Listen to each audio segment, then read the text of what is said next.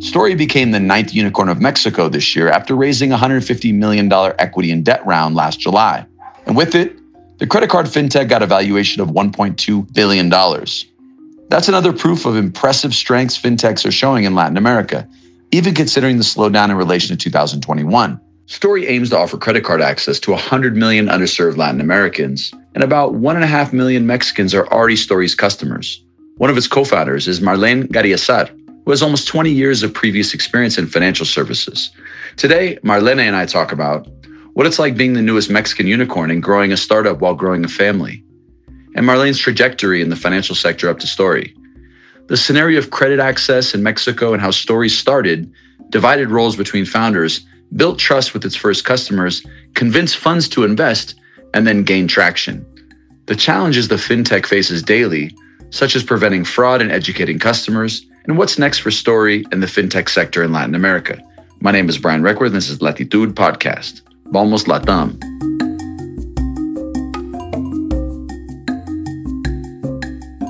Marlene, welcome to the Latitude Podcast. It's great to have you here. Thank you. Great to be with you, Brian. Thank you so much. I wanted to start off by congratulating you. You've built an incredible company at Story, one of the most valuable companies in the region in tech. And, a great inspiration for many other founders, all founders. I think in particular, I love seeing more, female leaders, build incredible value. So how does it feel to build such a valuable company in such a short amount of time? I know I say short amount of time, it's, several years in the making and all the things you did before you started Story, but tell me how it feels to be building the company and to have accomplished so much in such a short amount of time. To be honest, Brian, I feel a big commitment with my country. There's a lot of things to do for financial inclusion. So we're just getting started. For me, this is just the beginning. It's exciting to be the new Mexican unicorn. This is a new milestone. I mean, we started as the founding team, we started to celebrating the new milestones because before we were so focused on just delivering the leader, and the acquisition and our internal OKRs and stuff like that. So we in a way forgot about celebrating the big milestone we have accomplished. So we started doing that this year. We first kind of by the end of this last year, we start celebrating, our Series C. Then we celebrate big time our first million customers beginning of this year, and then the unicorn. But at the end, what we all feel is a big commitment with Mexico in general, because we're now serving 1.5 million customers, but there's a lot of customers that we need to serve, that we want to serve. And for that, we are very focused on number one, providing an exceptional customer experience to the ones that we already have.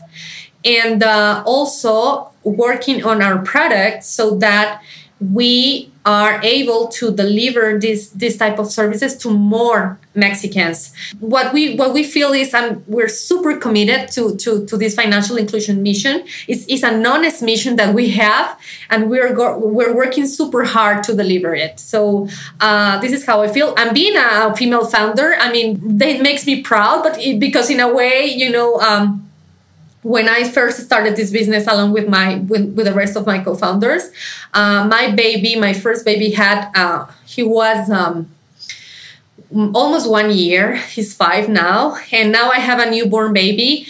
So in a way I have, doing this new business. And in fact, it's a business that is a passion I have, to really deliver good quality financial products. But at the same time, it has been challenging for me because I've been raising my own family. And in a way, I consider Story as another baby. And it's part of, I'm just trying to be organized so that I'm able to be also for my family, but also present at this company. And as a woman, that makes me feel very proud. And that's something I always try to share with the other women that are trying to start a business or that are already in the fintech sector or founding a startup. That, my message is this can be done.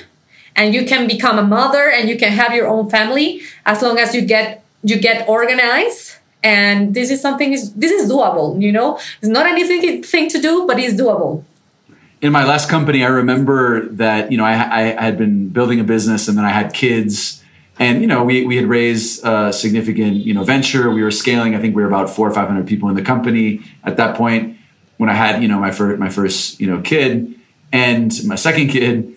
And I remember I had the realization that, like, when you have a family and you're running a business, it actually forces you to be like way more efficient with your time because you're trying to optimize. So like I became this like superhuman, like, a regimented schedule, which I'm actually, if you knew me before this, I'm not like a super regimented person. I'm kind of like, me iba con la corriente, llegué a Latinoamérica without any kind of plans. But these things, these life events force you to kind of, plan a little bit more. It's amazing.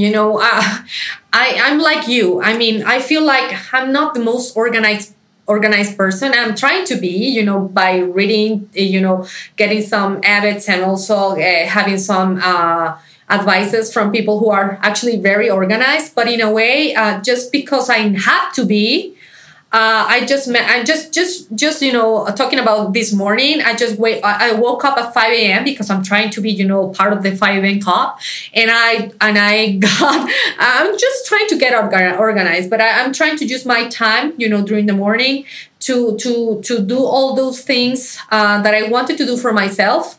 Like reading something. I'm trying to learn how to do other things in the company in a better way. So I'm using those 2 to hour and a half time for me. And then I also did my groceries, using this. So, in a way, I'm being more smart with my time, and I think that the time that I'm spending with my family is a really quality time. I'm not just there. I'm 100% with them, and with my 100% of my attention with my kids. And when I'm not around, I'm 100% in the company and for the company. So you're right. Yeah, it requires a consciousness of that, and it needs to be a priority. I wanted to dive into kind of some of the aspects of financial inclusion that you'd mentioned. So we'll get to that in a second. But before we dive into Story, you have a lot of professional experience with traditional banking and financial services. How has that previous experience pushed you to work in the fintech segment? Yeah, I think that that is an important part of my career, or that has been an important part of my career, because when we first started Story, part of the things I've learned in my previous experience, I actually use it for this company. I was very, as you can see in my CV, I was dedicated to operations, running operations on those financial institutions, and that was initially my main role, or my key role in this company. So before starting this business, I was in charge of operations in 2 other fintechs. So I was, in a way, very experienced doing that. So customer service, debt collection, those are the kind of things that I already know how to do. I was really focused, and I also dedicate my time to train my team. So now I can dedicate my time to other important and strategic things of the company. But going back to your question, all the things that I learned from those formal financial institutions in terms of how to better run operations in a more efficient way, how to measure how efficient those operations are, those are the learnings I use for this company. You obviously build on your experience, and then it kind of culminates into into what you're building today. Hey there. Are you learning some good lessons in this episode? I hope so. The founders and angel investors we have on our fellowship programs learn things like this throughout the entire experience. In the Explore Fellowship, we help you kick off your next big idea. With the Angel Fellowship, you can expand your impact as a startup investor. Be sure to check out latitud.com to find out how to apply for our fellowship programs. Now let's get back to the episode. Thanks a lot.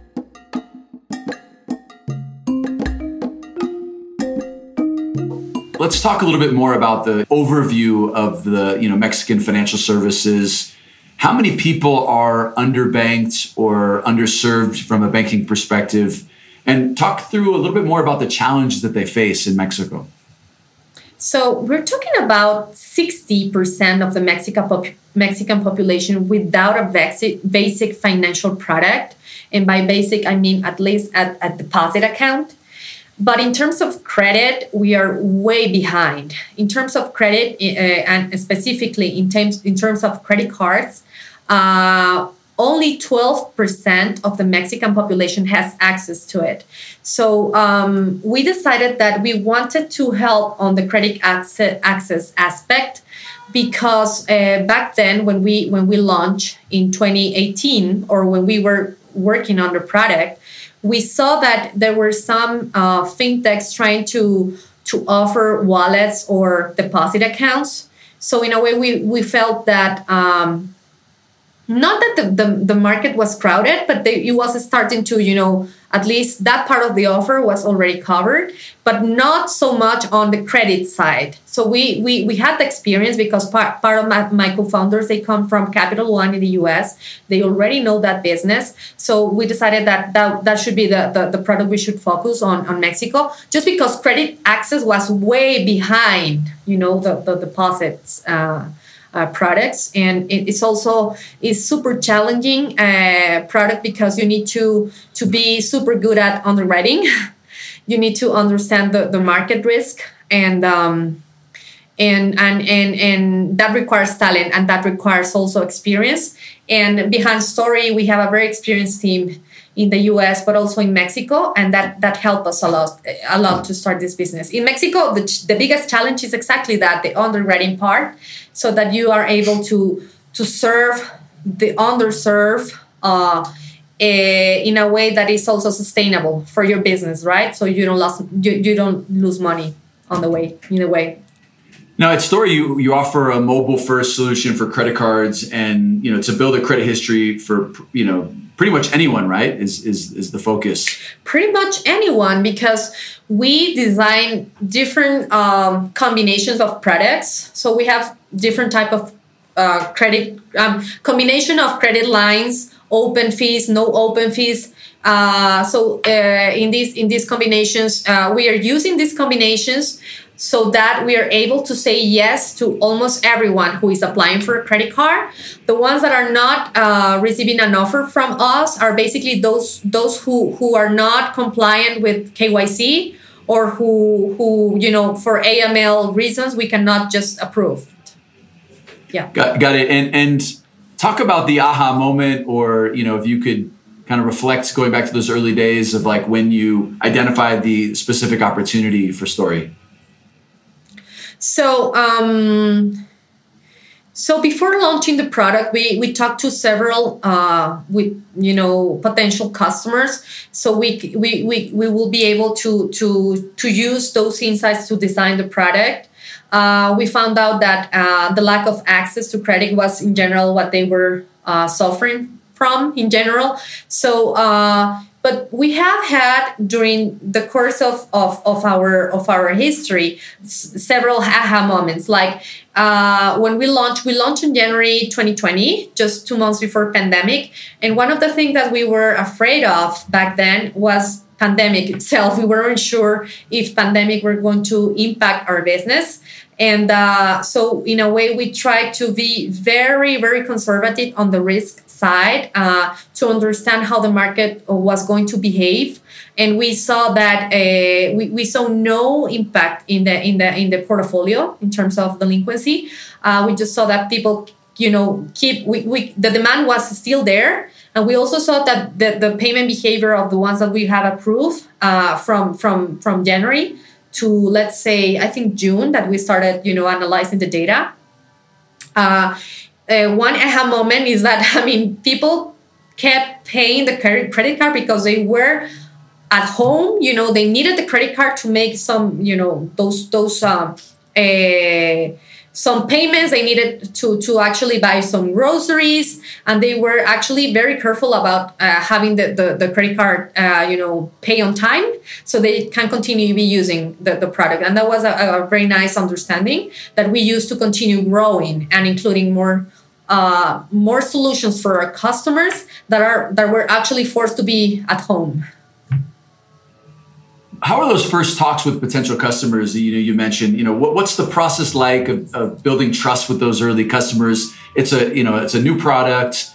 It's a highly complex and regulated market. Walk me through those first initial conversations. And then, what was the kind of insight that you had early on? You said credit was missing, but what other things did you discover in those first kind of talks with customers? So it's not only access to credit, but the type of product to offer is not alone what was required or what was actually the need of the people we talked to. But because, people can get, I don't know if easily, but they can get access to a loan in an informal way even, in this market. The thing is that it's not even the interest rate who is the problem to them, because when they need money, they just accept any interest rate. The problem is that they needed access to a payment method in a way. So that was an insight number one. It's not only the access to credit, but actually to a payment method like a credit card that they can actually use for online transactions, which is different from what they can get from a loan, like a payday loan or something like that. It's not the same way. And in our case, it's a revolving credit, right? So they as long as they keep paying it, they keep using it for their daily needs, for making payments, utility payments and whatever they need to pay. This is a product that they didn't have. That is a good insight. It's a payment method. It's a secure payment method that they didn't have before. And now that they are actually relying on this payment method for their basic needs. I mean, they use a story for making paying the electricity bill. There is already our credit card is already there, and so every month they're able to actually automatically pay those type of bills with our credit card. And before they had to just to go to this store to make those payments and pay a fee to make to be able to pay for electricity or even a top up, all those solutions that for some people are just a given. For most of our customers were not a given. So we're just helping their lives be easier for them. That's basically what we're doing. I like to say that fintech is kind of the gateway drug to Latin America, right? Because fintechs obviously have drawn a lot of global investors to the region. I'm curious to know, how were those early days of fundraising for Story? How did it go? Back in 2018, was it an easy sell? Was it something that took you a long time? Walk me through those first meetings you had with investors when you said you were going to build Story. So Bean, who is our co-founder, was the one who was focused on the fundraising part. But if you talk to him, he can tell you it was not easy. It was not easy because I as many of the founders who are already in this business, they know that at the beginning, what you have from investors is that you got investors who invest in the team, in the founding team, in their experience. So and also number two, they invest in the potential of the market. So that's what we had initially. It wasn't easy because we were all first founders, except for our CTO, who was already experienced. This is his second company. So it was hard for Bean, but in a way, after Bean talking to all of them and telling what we wanted to offer in Mexico, they then came to Mexico and they met the rest of the founding team. And that's how we convinced our first investor into investing in Story, because we have the experience. Our first round was in 2018, even before launching the product, 1 year before launching the product, and they invested in the experience that we have, all the co-founding team, and also the potential that the Mexican market has. So credit card is a business that is interesting just because the penetration in the market is so scarce. and we knew how to do it. So it wasn't easy. I cannot tell you it was something that the first investor said yes. It was hard, but we at the end we got the first investors trusting us. They came to Mexico, they talked to us, and they talked to also to people from the market that we introduced to them. How do you divide your roles as founders? In the beginning, everyone's kind of a generalist, and then you've got kind of the founding team. And then you start needing to kind of verticalize and focus. What was the progression of deciding kind of how to divide and conquer as founders, and how has the evolution of roles evolved since the last 3 or 4 years in operations? In a way, Brian, yes, generalist at the beginning, and not that much. Let me tell you why. So I was the person in charge of the operations just because that was my experience. I'm also the only Mexican founder. So I use my connections. I know the people here. I was already in the fintech world since 2013. So I knew the people. I knew the potential partners. I'm also experienced on the compliance side. So I was also in charge of the license and all the regulation part. So that's on me. And we also have another founder who was very experienced on product, and he used to work for Capital One, so he was dedicated to that. And also, marketing was not his strongest skill, but he in a way he really worked hard to get those knowledge and skill by bringing the right talent to his team. And then we have a CTO that we also brought to the team, and he has always been dedicated to being the CTO from day one. And then we have another co-founder team who is in charge of risk. And that's his experience. And he actually created the model risk from scratch.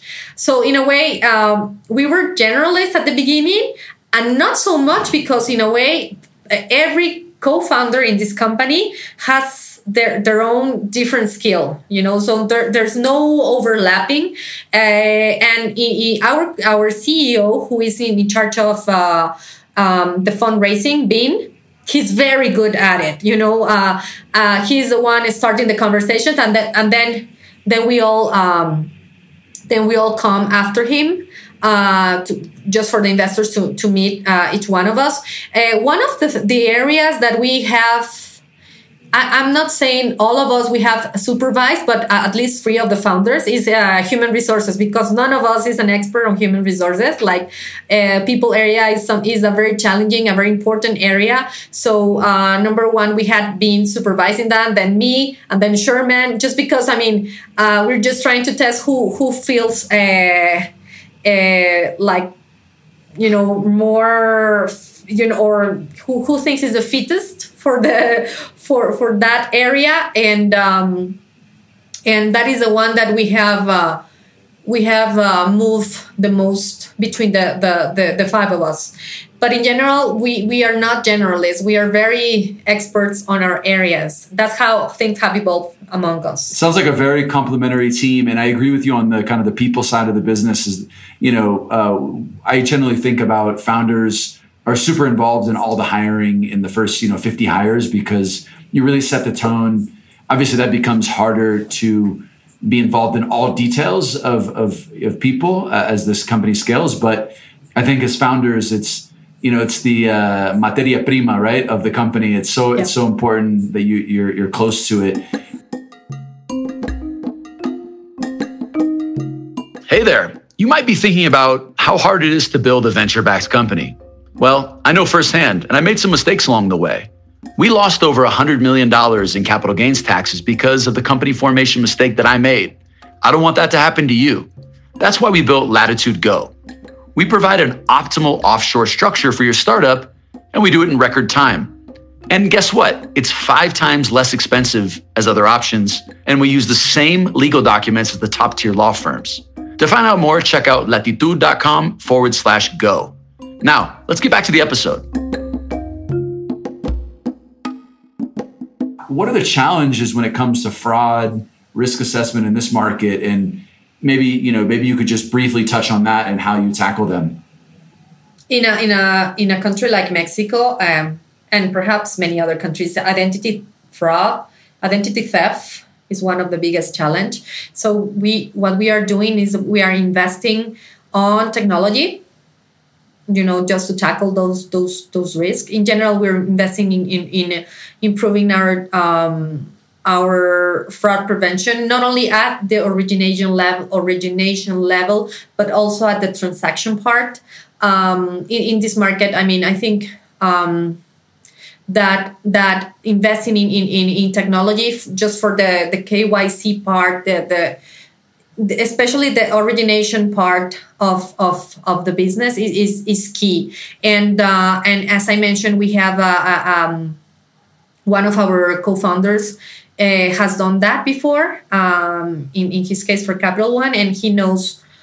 He has that knowledge, but he has brought also an experience seems to make some improvements in the acquisition part, and they are also working on improving the transaction fraud prevention team.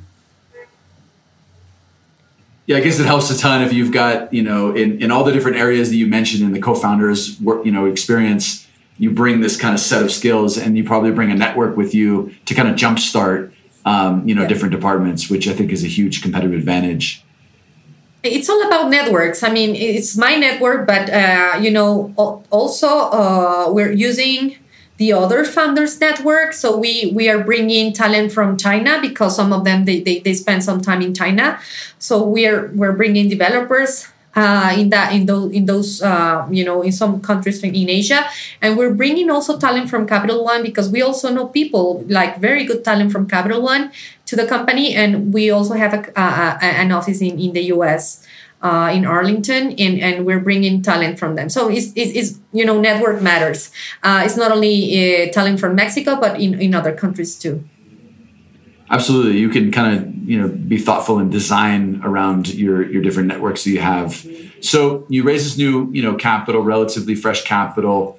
What comes next for Story? How many customers do you want to reach, and what are the other services that you have in mind? So what we're building, Brian, is a digital bank. So right now is a credit card, the main product we're offering. And we are creating this super app because we're trying to build an ecosystem in which we offer not only the way of monitoring your credit card transactions and how you use that money you're spending and all those type of information that are key for also the financial education mission that we have, but we are adding some services and solutions for our customers. Eventually, we would like to offer deposits, and not only deposits, but also we would like to offer a deposit with interest, so that we in this financial inclusion. We just want to align like the future products that we add to this platform that are also very aligned to the financial inclusion. It's not only allowing the possibility of opening a deposit account, but also receiving some interest for those savings. Also, we would like in the future offer some investment products. So we also teach our customers how to use their little or amount of money, how to invest that money in different solutions for them to. First, there's a lot of financial education to do, but those are the type of products we would like to have in the future.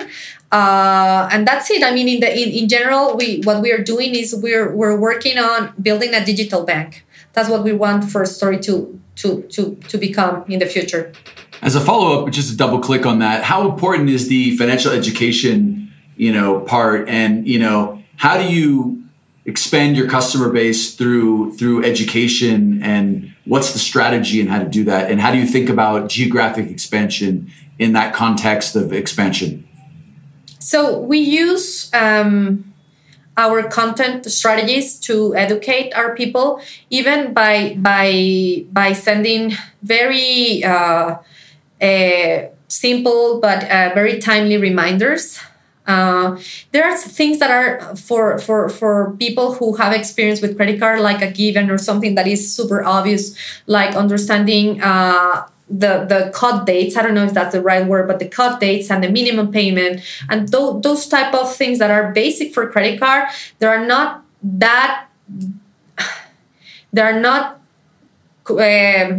necessarily understood by our customers, so we are explaining them just the basics. The bank account, the credit card bank statement itself is complicated just because of the regulation. It needs to have a lot of information, so we're trying to also teach them how to read the statement, how to understand how we calculate the minimum payment. Those basic things is part of our financial education. And the reminders, the continuous reminders, we're letting them know that the cut date is coming so they can pay in advance so they don't pay interest.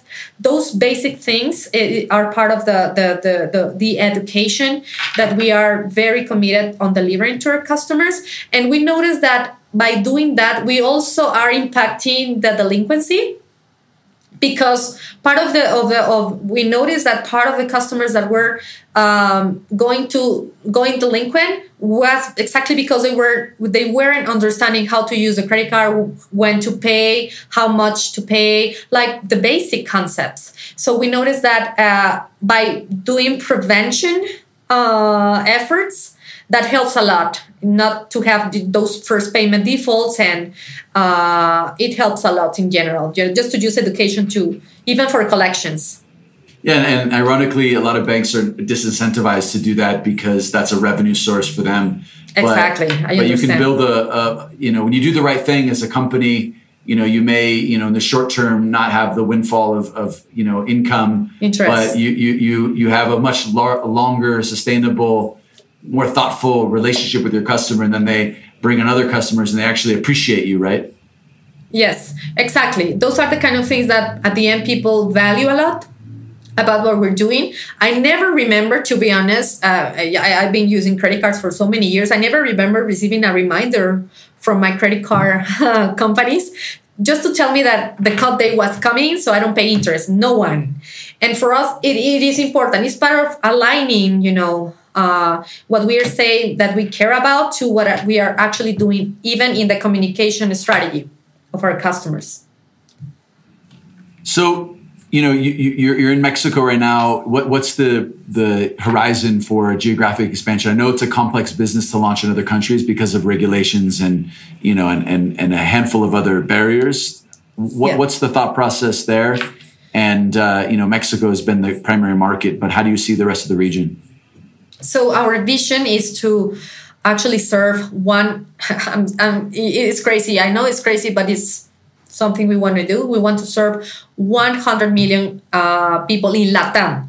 So yeah, of course, we have plans to launch 1 or 2 countries next year, additional countries, at least. Yeah.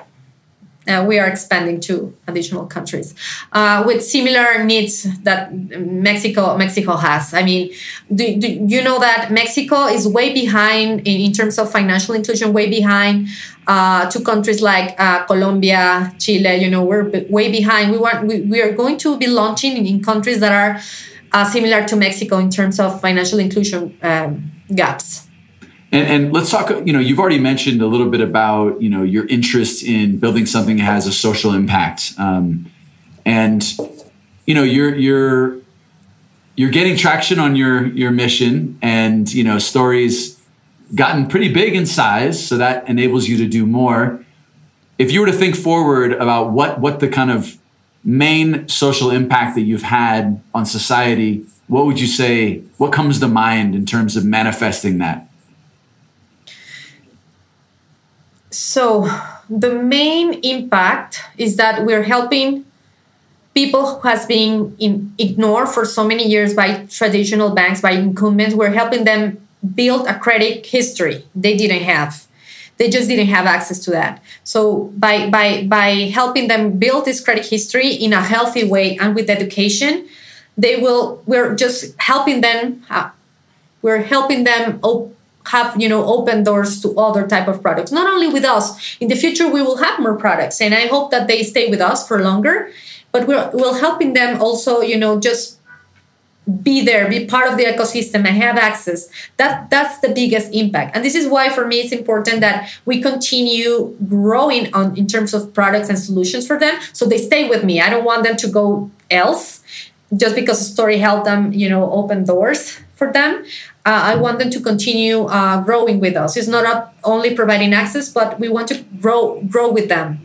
Yeah, so layering to be part of their story. Part of their story. I love that. It's a layering on different ancillary products. That makes a lot of sense. We've been the last 6 months or so has been quite an uncertain economic climate, slowdown in startup investments. You've seen it.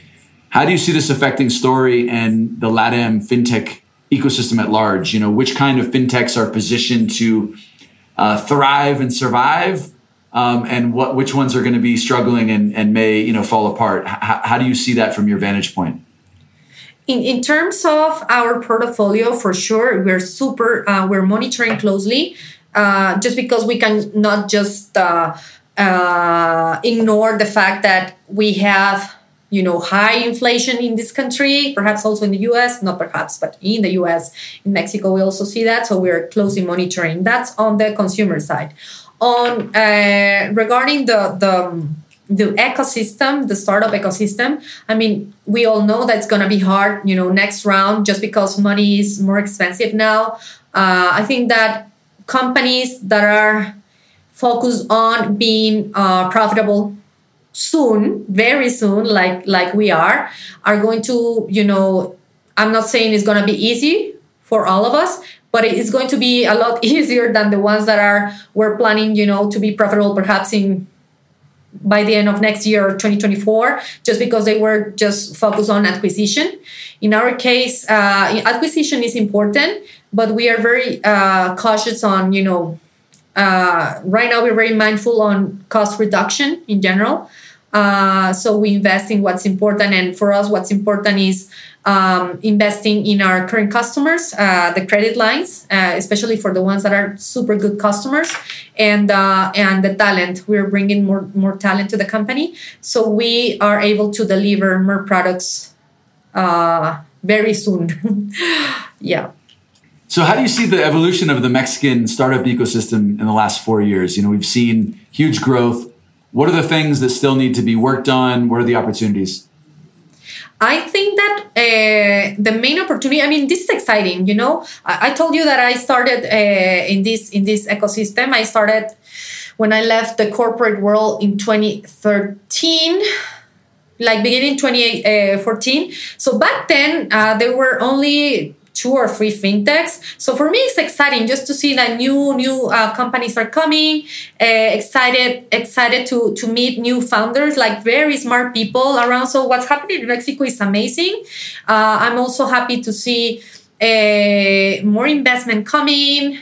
People like you, Brian, that are actually betting for Latin America, and actually you are in Mexico. So this is something that for me is super encouraging. What's happening from 2014 until now.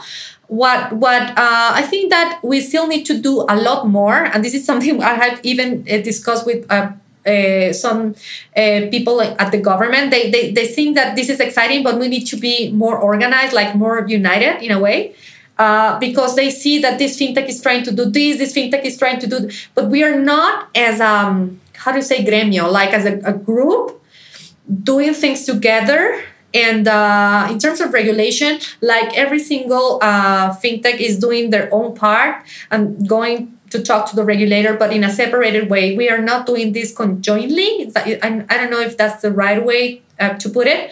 And we need to do this a lot more because the market is huge. I know there's competition, but we need to collaborate a lot more. And this is something that's not happening enough in Mexico. Yeah, so more of a unified front across the startup ecosystem and specifically fintechs, and how, because all of these adjustments, they all benefit startups, right? Because they benefit consumers at the end of the day. That's why we're all doing this, right? To serve the end user, which, you know, they're if they can have less friction, better pricing, better, you know, options, they're going to be in a much better place. And hopefully, I don't feel bad for the incumbents, because the incumbents have had a pretty lock on the market for so long. And we know what happens when there's big companies that control big portions of the market. They end up, their service end up suffering, and the experience is not as good. So I think we're all motivated to try to elevate the next generation so that the consumers can benefit.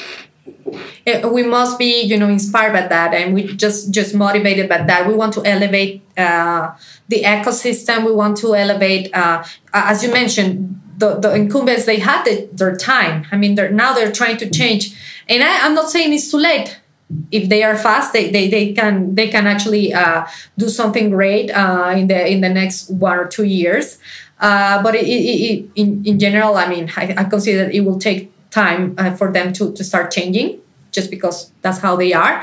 And what I really would like to see more, and I've talked about this with a few founders, is more collaboration between the ones that are really serious about what we are changing. I mean, what we are doing in Mexico. We need to collaborate on regulation, the fintech, because, you know, our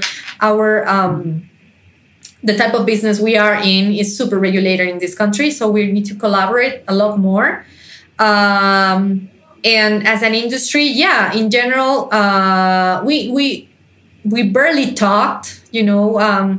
We need to be, because what I perceive from the government officials sometimes, and a constant comment they made is like, you are all separated, you all your efforts are, you know, independent, and this is not something we like, because at least the incumbents, like the banks are pretty well organized, and there's one like the leader, no, representing all of them, and you know, talking to the government, defending their interests. Their interest.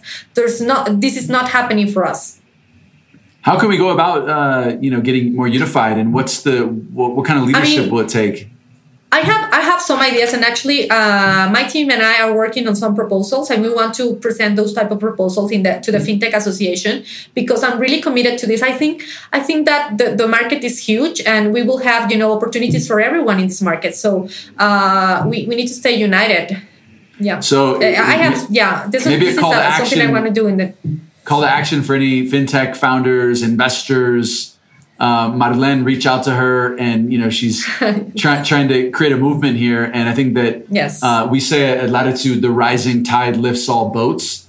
And so I think that, you know, unless you're maybe an incumbent and your interests, you want to protect your interests, you know, maybe you're not as invited to the party, but maybe you are if you're willing to make some modifications and also support more competitive dynamics, which at the end of the day, consumers win. Yeah. Awesome. Well, thanks so much for making the time. Thank you. Thank you for the time and space. Awesome. Appreciate it. Thank you for listening to the Latitude Podcast with Marlene Garayzar. Subscribe wherever you listen to your podcast for more talks with great founders like her. I'm your host, Brian Reckworth. Vamos Latam. See you next week.